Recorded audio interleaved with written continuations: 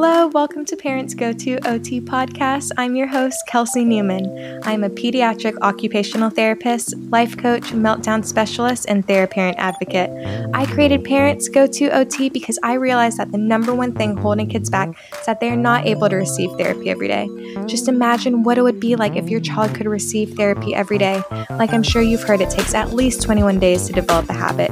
And there's no better therapist for your child than you, the number one expert. This show is all about breaking the gap between parents and therapists to make occupational therapy common knowledge for all parents, so you can start seeing faster therapy results. I'm going to teach you all of my OT secrets and give you valuable resources to start adding OT into your daily routine. So instead of meltdowns, tantrums, hyperactivity, and bouncing off the walls, you're going to start seeing a more calm, regulated, and focused child. My passion is to breed confidence and peace. That is why I named my website Be Free OT, because I wanted to give parents freedom. I want you to feel freer, lighter, more alive, and more inspired. I will share powerful tools on how to feel and think like a therapist. I truly believe that parents make the best therapists because no one knows your child better than you. Join me today and let's break the gap between parents and therapists. Now, let's jump into the show. Hello, everyone. Hope you are all having a beautiful week.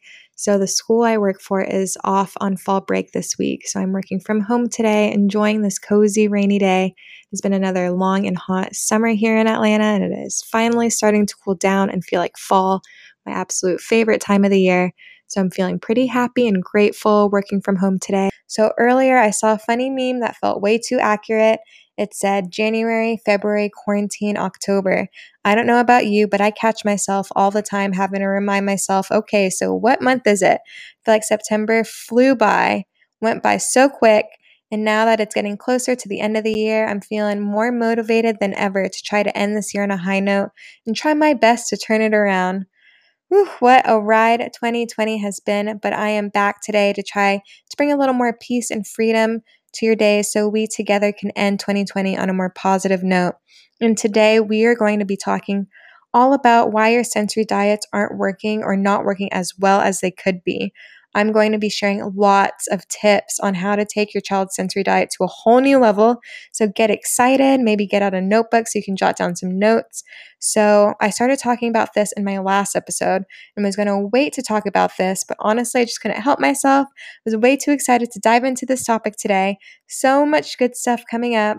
So let's get started with what exactly is a sensory diet. Well, other than being my favorite thing ever, being an OT and all, a sensory diet is a program of sensory activities set up to meet your child's sensory needs and keep them regulated and calm throughout the day.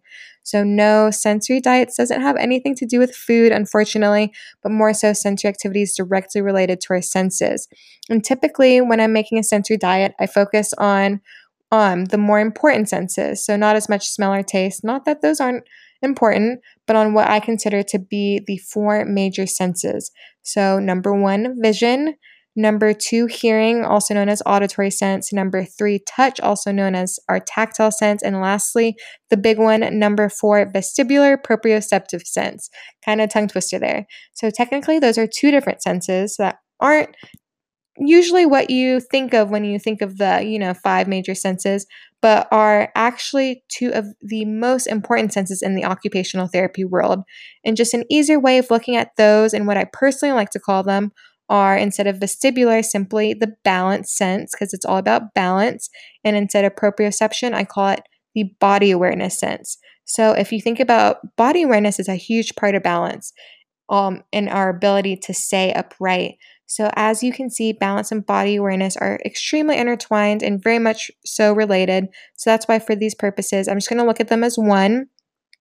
So for a lot of our kids who have decreased balance and body awareness, want to look at this a little bit deeper at the effects. So many different areas and everyday activities relies on balance and body awareness, like for example, getting dressed in the morning and putting on pants. It's going to be so much trickier if you're trying to stand on one foot with decreased balance and then trying to put your foot into the hole with decreased body awareness all at the same time. Imagine what you would feel like if you felt off balance all the time, like you're just about to tip or fall over. What this does is it puts our kids' bodies and mind into a fight or flight mode because their minds are unconsciously just more hyper alert and working overtime, trying to keep their bodies upright and balanced and coordinating whatever tasks they're doing.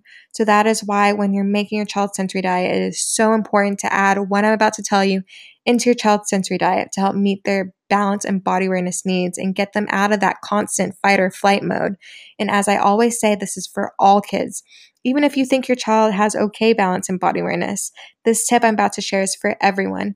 And hopefully after I say this, everything will kind of click and all make sense. So my tip is that one really helpful way to help kids feel more balanced and increase their body awareness is through deep pressure. So the reason deep pressure is so common for everybody and why you hear everyone talking about it all the time is because it helps us feel grounded, aka helps kids feel more balanced, getting their body out of that fight or flight mode. It also increases body awareness because if you think about it, if you squeeze your wrist right now, give it a tight, deep pressure squeeze, you're much more aware of exactly where your wrist is in space, aka body awareness. So adding deep pressure throughout your daily routine is so helpful when it comes to the vestibular and proprioceptive sense, aka balance and body awareness. So here are some ways to add deep pressure all throughout your day, not just when kids are having meltdowns or are dysregulated. The goal of adding deep pressure in constantly throughout the day is to be one step ahead of them to prevent meltdowns and dysregulation. So here are some examples. So I'm talking weighted blankets or compression sheets. So they're getting lots of deep pressure throughout the night, joint compressions and deep pressure massages in the morning or before they go to sleep at night. Wall push-ups maybe whenever they wake up, or even hanging upside down off their bed is another surprising way that they can get a lot of deep pressure. If you test this one out, I promise you'll feel that deep pressure when you're hanging upside down, and then you'll know what I mean. Another quick tip is that any kind of inversion activities where you're kind of upside down is very calming to our bodies because it adds that deep pressure. So even just like bending forward and trying to touch your toes while simply just letting your head hang heavy. So another way to keep deep pressure going throughout the day is you can buy compression clothes, and you can find these cheap online too for your kids to wear, or maybe you can give them a stress ball to squeeze and fidget with during class. You can give them a water bottle with a straw that they have to suck and actually can get some good deep pressure that way throughout their day. You can also make thick smoothies for them to drink. Deep pressure in their mouths, another really good one that can be super calming. If you think back to when your child was a baby, sucking their thumb and wanting to put everything in their mouths was so comforting to them. It's all kind of related, just how deep pressure massage is calming to us. That is why I call this my golden rule of therapy, that deep pressure is calming. So the goal of this is to add lots of deep pressure input throughout the day, especially during the times when they're most dysregulated, whether that be right after school, just having deep pressure activities planned ahead of time. So back to our major senses we need to focus on when making our sensory diet. Just a little refresher, we have vision, hearing, touch, and balance, body awareness. So one of the biggest misconceptions and mistakes of making a sensory diet that I see all too often or hear is that, oh, my child's just a sensory seeker, so they just need lots of sensory input, as much as I can give them to keep them regulated, when a lot of times this is so false. Kids are usually a combination of sensory seeking and sensory sensitive. Yes, there are a lot of kids who crave sensory input, but a lot of times they don't realize that too much visual input or auditory input can be overstimulating.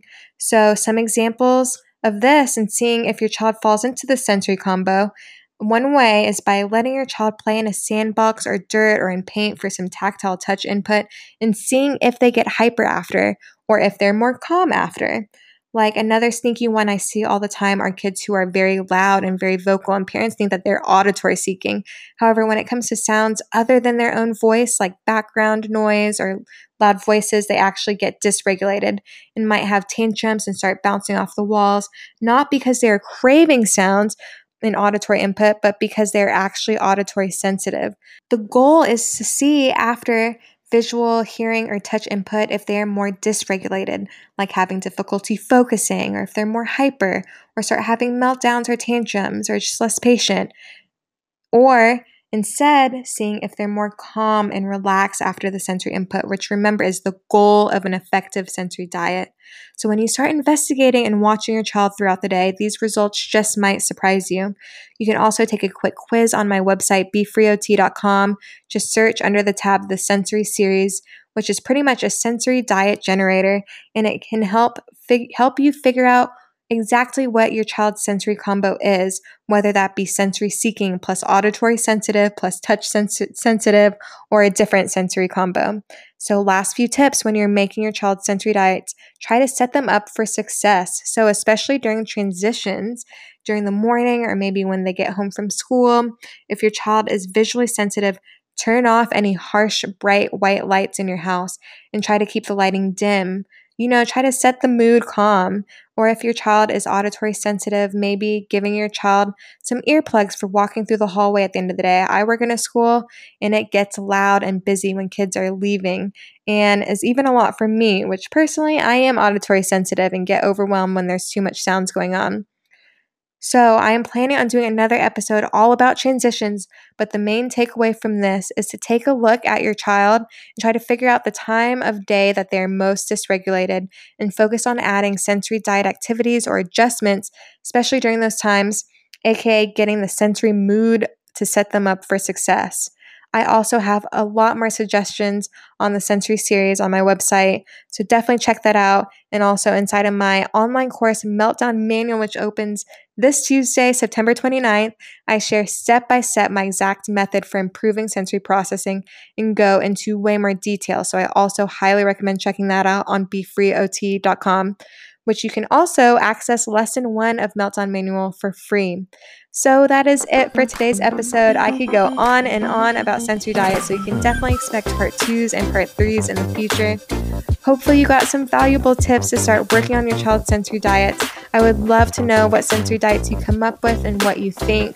So if you did enjoy today's episode, please take a minute to subscribe to my Parents Go To OT podcast and leave a review. You are all amazing parents for taking the time to learn so you can empower your child. Together, we are going to break that gap between parents and therapists. I hope you have a beautiful rest of your day. Thank you so much for listening. I will see you next week on Parents Go To OT.